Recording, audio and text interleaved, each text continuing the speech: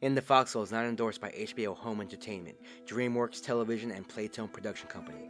Band of Brothers, its logos, names, still frames, and audio are registered trademarks and copyrights of their respective owners. It is intended for entertainment and information purposes only. All research information and audio used for the production are cited at www.necessaripodcast.com, and any missed sites are merely unintentional.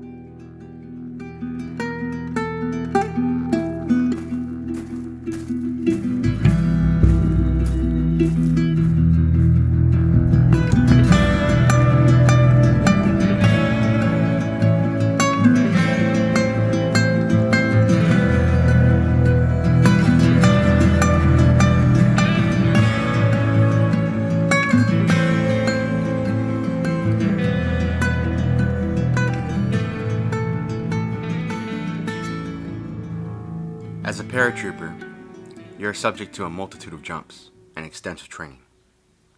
However, nothing simulates to the real thing and the pressure that comes with it. In Operation Overlord, the Paratrooper Infantry Regiment was tasked with completing a night jump prior to the eventual beach invasion the coming morning on D-Day. Episode 2, titled Day of Days, begins where Curry left off. We see Lieutenant Winters and 2nd Battalion in the C-47 awaiting the final moments before their jump into Normandy, France. The director does a great job of panning through the fuselage of the transport plane, making sure to get point of views of various paratroopers, their pensive looks of concentration, suppressed fear, thoughts of prayer, and even for some of sleep, perhaps from the air sickness pills provided to them prior to the jump. The primary goal of the 501st was to land safely in the vicinity of Sainte Marie du Mont and seize 4 causeways behind Utah Beach. Come morning, an estimated 23,000 troops were slated to invade Utah Beach from the 4th Infantry Division. The paratrooper soldiers were being trusted to soften the German army and quiet down the assault anticipated to barrage Utah Beach and the infantry that morning. A heavy wire was tied from front to back along the fuselage ceiling. Paratroopers were trained to hook up to this wire. This would ensure that once paratroopers jumped out, the tied wire would pull the reserve chutes immediately. Lieutenant Lynn Compton, a platoon leader, mentions in his memoir just how essential it was to have well-trained NCOs to carry through these orders. As the invasion of C-47s made their way across the English Channel, arriving into German-occupied France was synchronized with anti-aircraft flak by German mortar teams, German artillery. Soon the night sky was filled with tracing flak heading towards American aircrafts. For some reason, all these preparations and the eventual real thing reminds me of what boxing champ Mike Tyson once said. Every fighter has a plan until they get punched in the mouth. This quote's easily translatable to many situations. Our beloved paratroopers had a plan, but they just got cold-clocked in the mouth. You had aircraft sustaining direct hits, itchy pilots giving the green signal too early, leading to many paratroopers missing their drop zones. In the fuselage, the red lights illuminate to signal the waiting paratroopers to prepare for their jump, and to do last-second equipment checks. In the case for Lieutenant Winters and his platoon, that very thing occurred. Once the green light illuminated, Winters gave the all-go and was the first to jump out. Once on the ground, Winters found himself alone with no one in sight and no weapon in hand. His infamous leg bag that was touted as ingenious by the English military was lost as most paratroopers exited the aircraft. Just a sudden blow of the air as you jump out the aircraft unwrap those leg bags immediately. At least for most. In Winters' case, his M1 was lost and had no weapon. Winters found a paratrooper named Hall from another company. They immediately make their way to regroup with other paratroopers. Able, sir. Guess that means one of us is in the wrong drop zone, sir. Yeah, or both of us. Do you have a weapon, sir? Just my knife. Do you have any idea where we are, sir? Some. So you're a radio man. Yes, sir. Well, I was until I lost my radio on the jump. I'm sure I'll get chewed out for that. Well, if you were in my platoon, I'd tell you were a rifleman first, a radio man second. Well, maybe you could tell that to my platoon leader when we find him. If we find him. It's a deal. First, I need your help. Locate some landmarks to get our bearings. Keep your eyes peeled for buildings, farmhouses, bridges, roads, trees. I wonder if the rest of them are as lost as we are. We're not lost, Private. We're in Normandy. Immediately, Winters displays the calm nature a leader should exhibit, even in a chaotic situation. Winters is able to find Sergeant Lipton, confirmed by their nonverbal indicator, the cricket sounder which serves as an identifier to other American troops. They're able to confirm their location and distance needed to reach their objective. In the interim, they also link up with Garnier, Toy, and Malarkey. They encounter a German group of soldiers transporting materials via horseback. In the episode, we see the Americans ready for ambush. Awaiting for Winters' cue, Garnier jumps the gun and begins the slaughter. The rest follow. All Germans were killed on the spot. Winters wastes no time advising Garnier who's in charge. Enough, Garnier! Everyone okay? Sir. Next time I say wait for my command, you wait for my command, Sergeant. Yes, sir. Sergeant Garnier already has his preconceived notion of who Winters is as a person.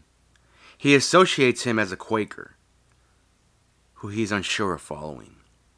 Merely just a premature judgment on someone that Garnier does not fully know yet.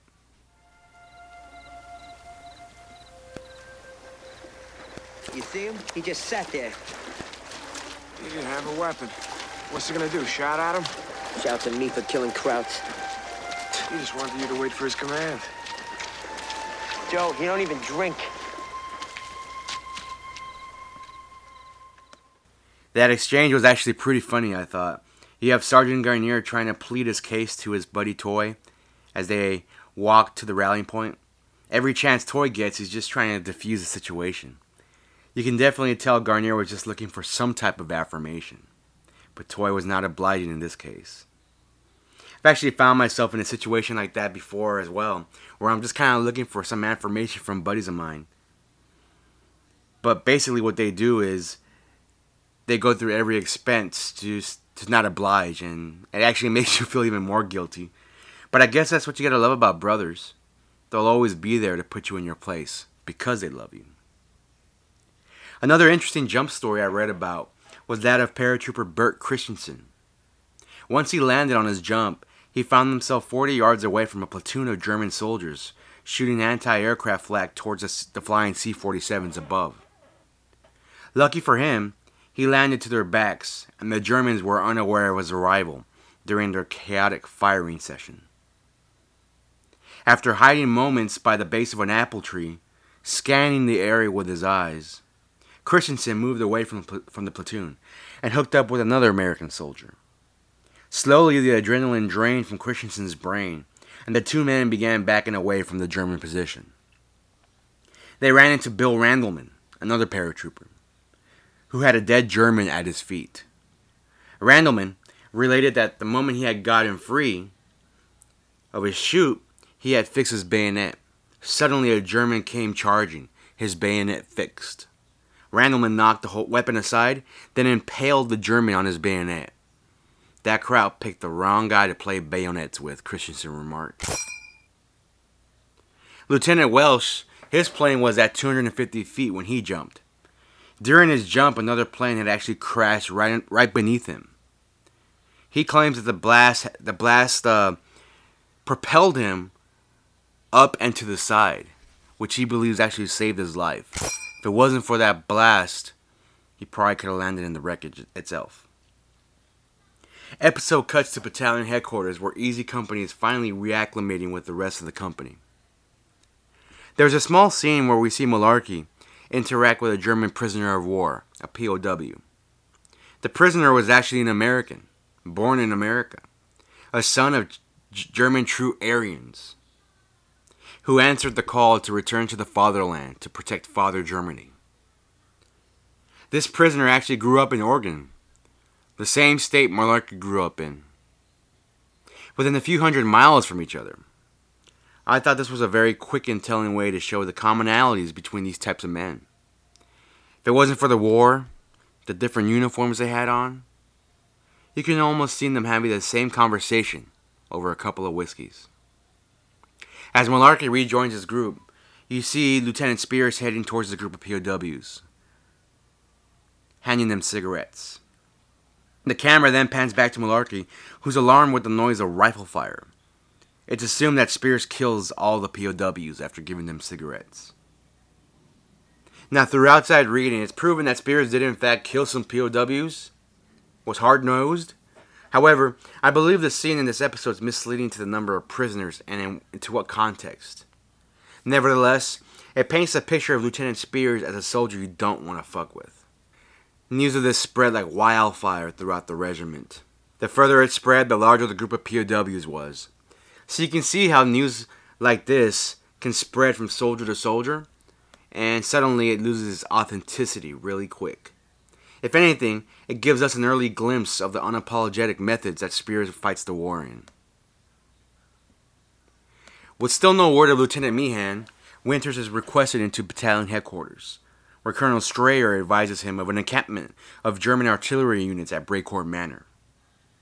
They were supplied with German 88s, at least that was the intelligence given to them, which are anti-tank artillery pieces that Germany was using on our infantry soldiers arriving at Utah Beach.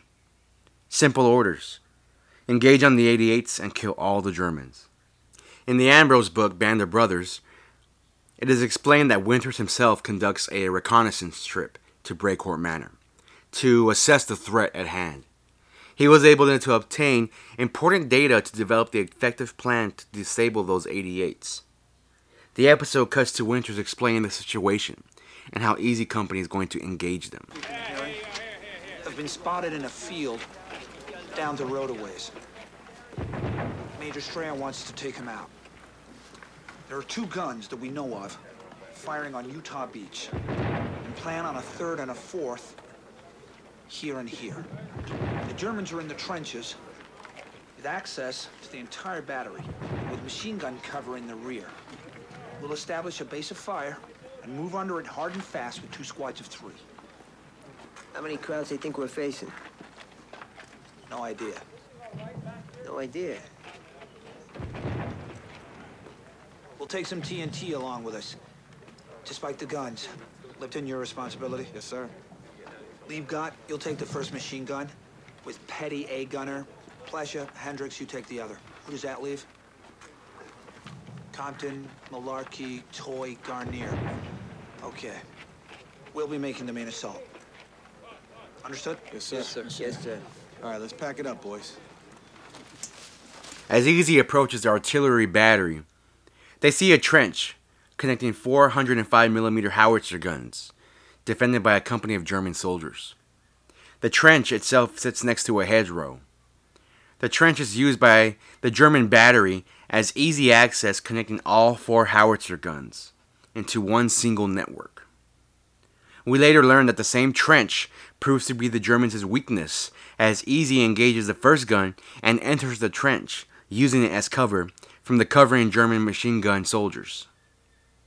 The goal was to capture and destroy all 4 guns and stop any damage they were causing 3 miles down at Utah Beach to our infantry boys. Winters orders a team of American machine gunners to take out one position of German machine guns, covering and immediately provide cover as Winters and the rest of the men attack and take gun number 1. Once captured, the suppressing fire were to move closer to the newly captured gun to disable the guns with TNT and continue providing cover as the next gun is being attacked.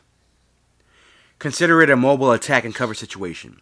The cover provided by Compton, Malarkey, and Garnier gave Winters and the rest of the men the necessary security to take the next 3 guns. As TNT was placed in the barrel of the howitzer guns, German stick grenades were used as detonating mechanisms to blow the TNT and disable the guns. During the onslaught, Winters was able to locate Maps intelligence at one of the gun locations. We later learned through Lieutenant Nixon that the map had the locations of all artillery batteries in the Cherbourg Peninsula. Once the 4 guns were disabled, Easy came under heavy machine gun fire and retreated back to battalion headquarters. Later, an armored division group disposed of the remaining German soldiers standing ground at Brecourt Manor.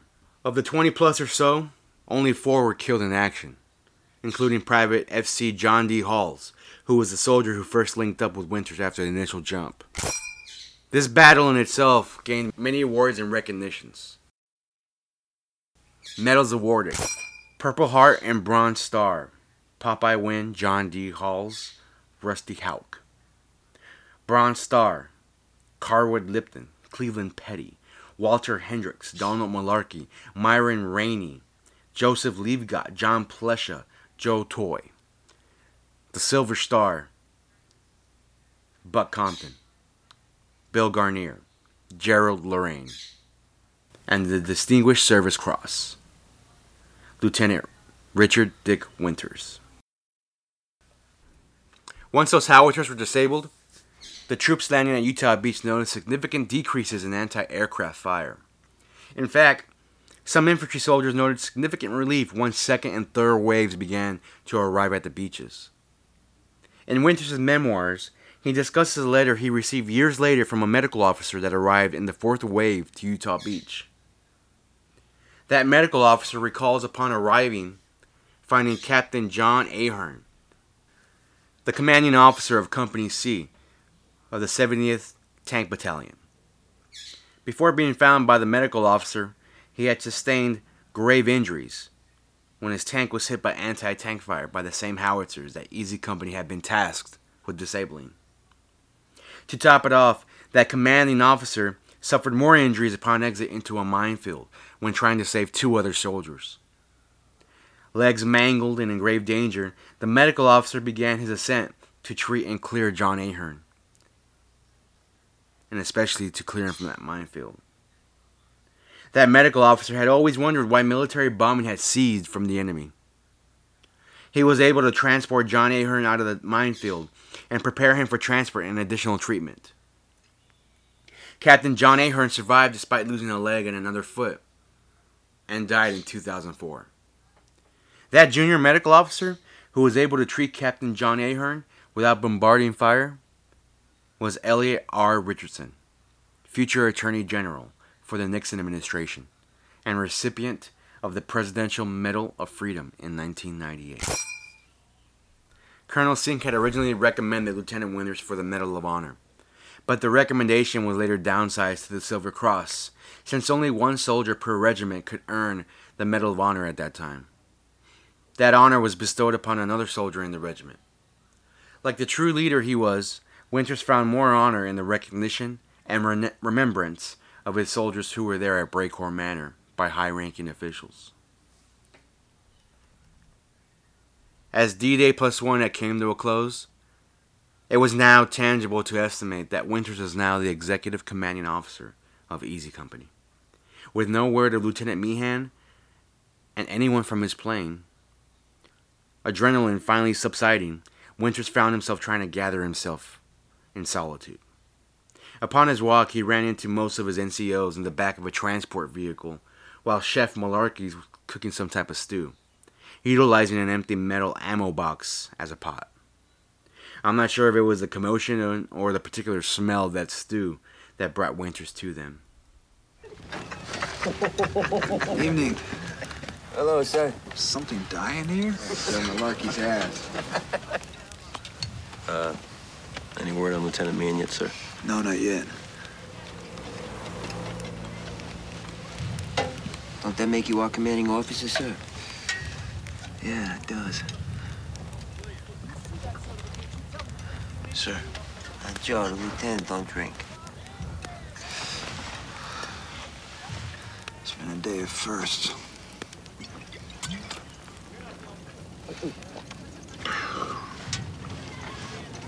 Don't you think, Garnier? Yes, sir. Carry on.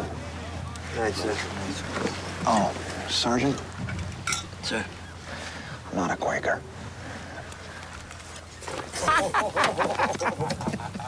From Lancaster County, he's probably a Mennonite. What's a Mennonite? In that short exchange, Winters and Garnier were able to squash whatever misunderstandings emerged earlier that day and share unique respect for each other that only brothers in arms can develop. Lieutenant Winters probably takes his first swig of straight liquor, a first for most men that day, as they had a very tough baptism by fire. Although for a very small moment, Winters was able to drop his professional guard and relate to his men while still kind of getting back at Garnier. That whole day of leading Easy Company indoctrinated Winters as a man soldiers would follow into combat, willingly. That night, I took time to thank God for seeing me through that day of days, and prayed I would make it through D+1. And if somehow I managed to get home again, I promised God and myself that I would find a quiet piece of land someplace and spend the rest of my life in peace.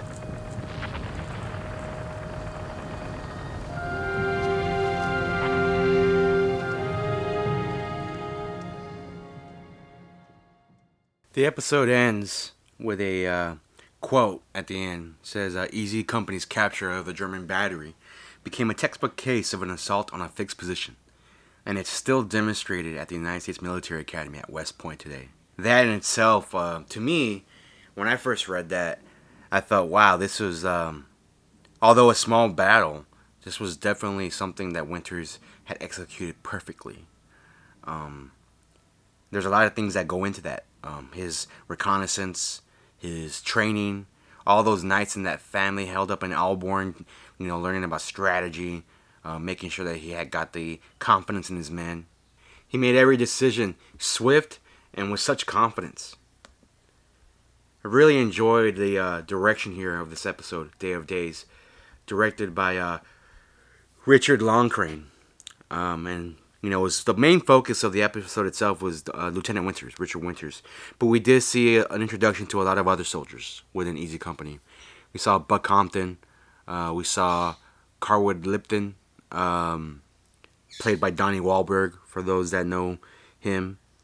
We saw Bill Garnier, Toy, a bunch of the non-coms that eventually are going to move up within the ranks during the series.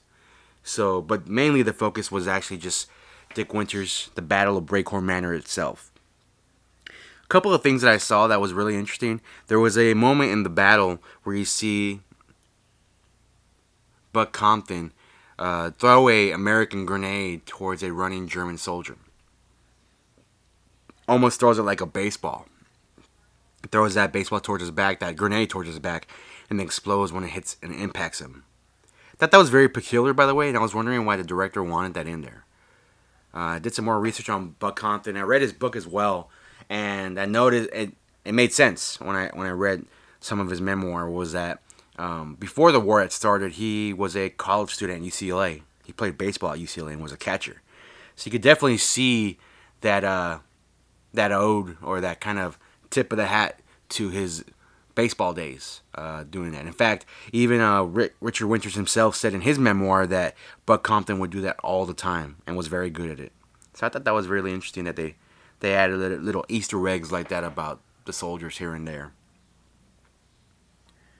Another thing that was really interesting was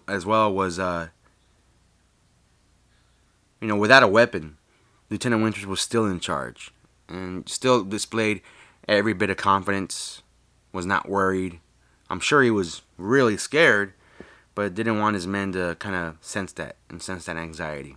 So I thought that was interesting. That's something that's relatable to anybody. I mean, even in the workforce, within the family, you always want to make sure that you're always planning ahead and staying on top of things. A few things that I learned about reading about Breakhorn Manor. So, when Breakhorn Manor was liberated by the Americans, the family that actually lived in that area had exited their home to greet the American soldiers. Some soldiers themselves actually mistook the family for other German soldiers and actually fired upon them. But I believe it's the son. The son in that family was actually badly injured by the gunfire and had to be transported to a hospital ship and undergo lots of treatment. He later survived his wounds, and in penance for what he felt was happening to him, he later turned Breakhorn Manor into an actual museum in remembering Easy Company and the American British soldiers that liberated that area.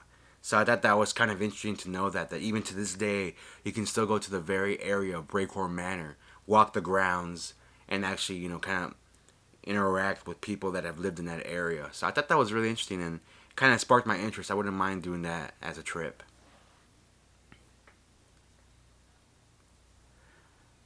I did notice as well that they went a little bit into Bill Garnier and what he was going through. We saw that at the end of Curry, he got learned about his brother. His brother kind of getting killed in combat at a casino in the Italy area while he was already fighting. So he had already had such disdain for the war, disdain for the German enemy. So, I don't blame him for doing what he did. And in fact, Dick Winters actually says that in his book was, he understands that, why Bill did that. His anxiety, he's anxious to get things over with and to kill every German in sight. Didn't blame him either. But, when you don't follow a straight order, that's kind of where he made sure that he let his authority be known. But it was interesting to kind of see that, actually kind of funny to see Winters kind of get his revenge on him because he overheard him call him a Quaker. I thought that was kind of funny. Just to get some kind of comedy out of Winters was really fresh. One last thing. So Lieutenant Winters got the Distinguished Service Cross, but actually later after the war ended, a congressman had heard about his story and wanted to upgrade that to the Medal of Honor.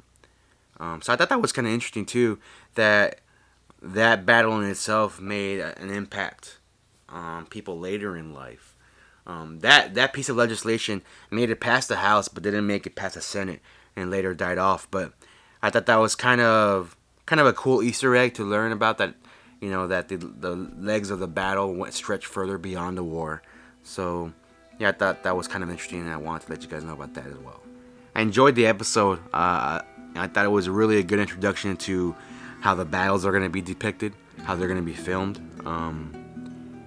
This is from the director and the producers of other war films, so I thought it was definitely a good kind of smooth introduction to how they're going to depict war. I assume it's going to get harder to watch. I assume it's going to get tougher to watch, and I even assume that the people that we're going to know that are probably going to die later in the series. I just hope it's not the ones that we grow attached to. But overall, I enjoyed the episode. Thought it was a good introduction to what happened in D-Day. Up until Band of Brothers, the only thing I knew about in D-Day was what I saw in other movies, The Longest Day or Saving Private Ryan. Man, in Saving Private Ryan, those first 24 minutes, God, that just is ingrained in my brain. Such a great kind of depiction of what war is like. It's so chaotic. But this was kind of a different spin of things. Paratroopers were already behind enemy lines, so they're going to encounter a lot more Germans during their liberation of France. So this episode aired back in September 9th of 2001. I believe it was the same day that the series actually debuted. I think it was back to back with the first and second episode. So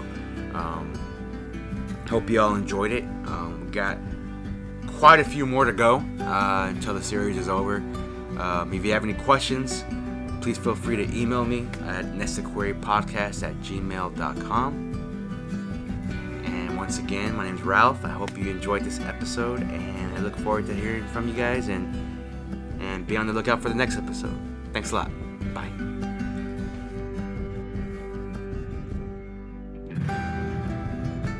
In the Foxhole is not endorsed by HBO Home Entertainment, DreamWorks Television, and Playtone Production Company. Band of Brothers, its logos, names, still frames, and audio are registered trademarks and copyrights of their respective owners. It is intended for entertainment and information purposes only. All research information and audio used for the production are cited at www.nestedquerypodcast.com, and any missed sites are merely unintentional.